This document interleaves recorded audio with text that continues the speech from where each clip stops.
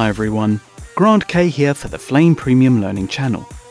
In the previous video, we looked at the fundamentals of projection in action. In this video, we'll take a 2D still and convert it into a 3D scene with projections. This means we can introduce camera moves, align the 3D environment, and this is all in keeping with the perspective of the 2D still. If you would like to follow along, please click the link in the YouTube description to download the media. Alternatively, if you're watching the podcast version of this video, then type the link displayed in your internet browser. Starting off in batch, I have loaded the media and set the batch duration to 50 frames. I have also added a new action node and loaded the setup that comes with the downloadable media. Use the Load Node button to load the setup. Just ensure you select the first media entry and extract it out to the batch schematic.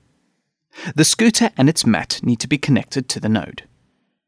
Looking at the action result with F4, we have a tracking shot of a scooter on a driveway. Originally, I wanted to shoot the scooter in the middle of the road, but for health and safety reasons, it was not possible. So I have this shot and a still of the road I'd like to use. Since this video is primarily about projections, the images have already been undistorted, and this shot has been 3D tracked with the analyzer node. We're already looking through the tracked camera. Press F7 for the Analyzer 3D view to see the tracking data. If you look at the Analyzer menus, you can see the settings I have used to do the track. One important part of 3D tracking was to define a ground plane, which we will use for this example. Switch to the Display tab and enable the Grid XZ from the pull-down menu. When we place the floor projection, this will be integral to its alignment. Now going back to the result view and scrubbing the frames, you will notice tracking locators on the floor, scooter and fence. We'll use the locators on the floor and scooter for alignment, but the fence locator is just for a visual reference. So 3D tracking is required to work out the camera movement, parallax and other real-world properties. Now the idea is to replace the environment around the scooter and match the camera move. Let's go through the workflow to build a 3D environment to receive the projection. Let's use Alt-2 to set up a dual screen split. Place the result view on the right and the action schematic on the left. Locate the original image attached to the track camera and hide it with the H hotkey. Now swipe left to bring up the batch schematic. Let's use white frames as 3D objects that will eventually receive the projection. Drag out a color frame node. The default color should be white. Select the action node and press Ctrl N for a new media input. Connect the color frame to the red input and go back to the action dual view split. Scrubbing the time bar, you can see the surface moving with the camera movement. Now let's project the still image onto the white surface so that we can choose the exact portion of the still frame to be used in the final framing. Switch to the batch schematic. Select the action node and press Ctrl N for another media input. Connect the 5K still into the red input. Return to the dual view split with Alt-2 and delete the 5K still from the action schematic. In the action bin menu, select the still in the media list. Select the white surface object and apply the still as a diffuse map from the action node bin. Double-click on the diffuse map node and go to its texture controls. Currently, the still is wrapping around the surface object. Change the mapping to projection. Looking at the result view, the 5K image is projected through the current camera. Let's look at exactly what is to be included in the final frame. Switch to the grid menu and enable border and exit the menu. Looking at the content of the frame, you can gauge the size of the still. So there is lots of flexibility for framing the projection on the geometry. Double-click on the axis of the diffuse map. You can frame the projection however you want, but I would like to focus mostly on the road from a low angle to match the scooter. So set the Y position to 1200 and the X position to 1000. The reason for setting up the projection first is that it will help with aligning the geometry to the perspective of the projection. So if you were to alter the projection later on, remember you will also need to reposition your geometry to match the projection's perspective. This will become a lot clearer when we start building the 3D environment. Now that the projection is set up, let's use the surface object for the ground. Press space F4 for the working view. We will use this view and the top view to align the surfaces where necessary. Switch to the orbit mode and move around the view until you can see the surface object and the camera. Since the ground plane is correctly defined for the camera from the 3D tracking, we can match the surface object to the grid. Select the surface object and change its X rotation to -90. Orbiting the working view, you will see the surface object sitting exactly on the ground plane. You can turn the grid off through the Analyzer Display tab or go to the Node's Preferences. Under the Preferences tab, turn the grid off via the pull-down menu.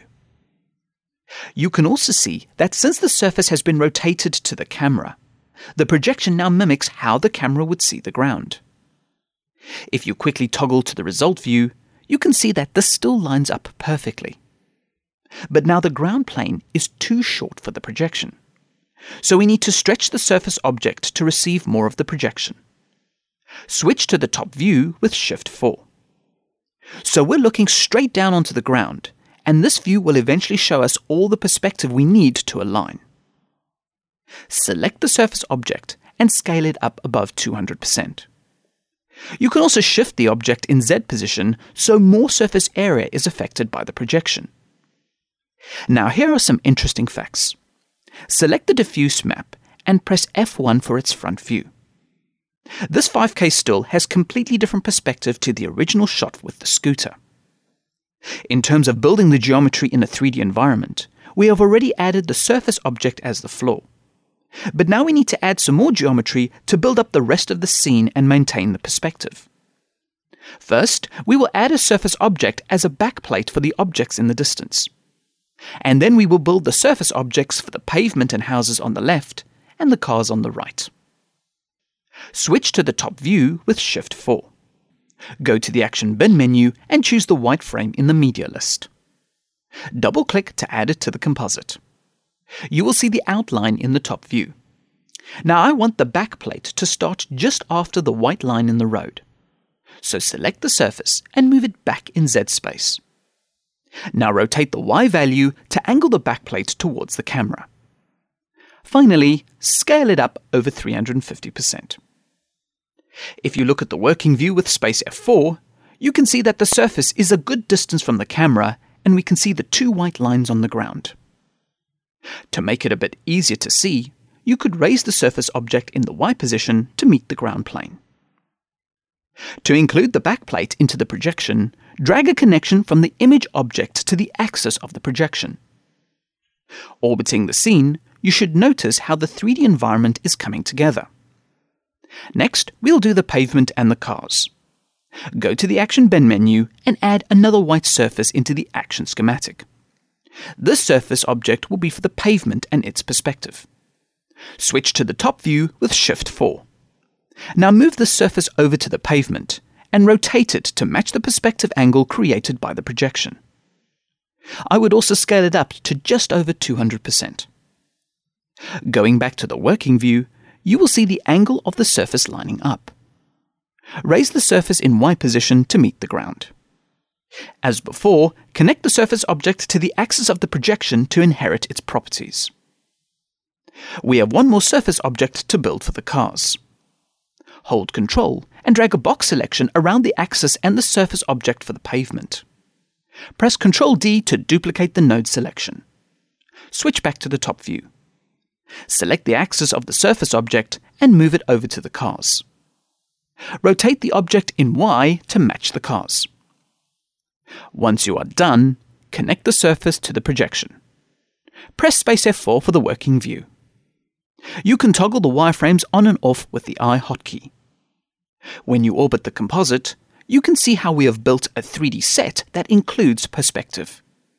If you alter the projection, just use the top view to realign the surface objects to match the new perspective from the projection.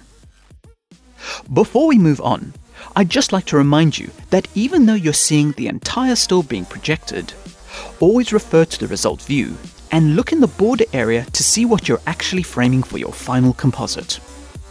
In the second part of this video, we lock down the projections to the surfaces and bring the scooter back into a brand new environment. Comments, feedback, and suggestions are always welcome and appreciated. Thank you for watching, and please subscribe to the Flame Premium Learning channel for future videos.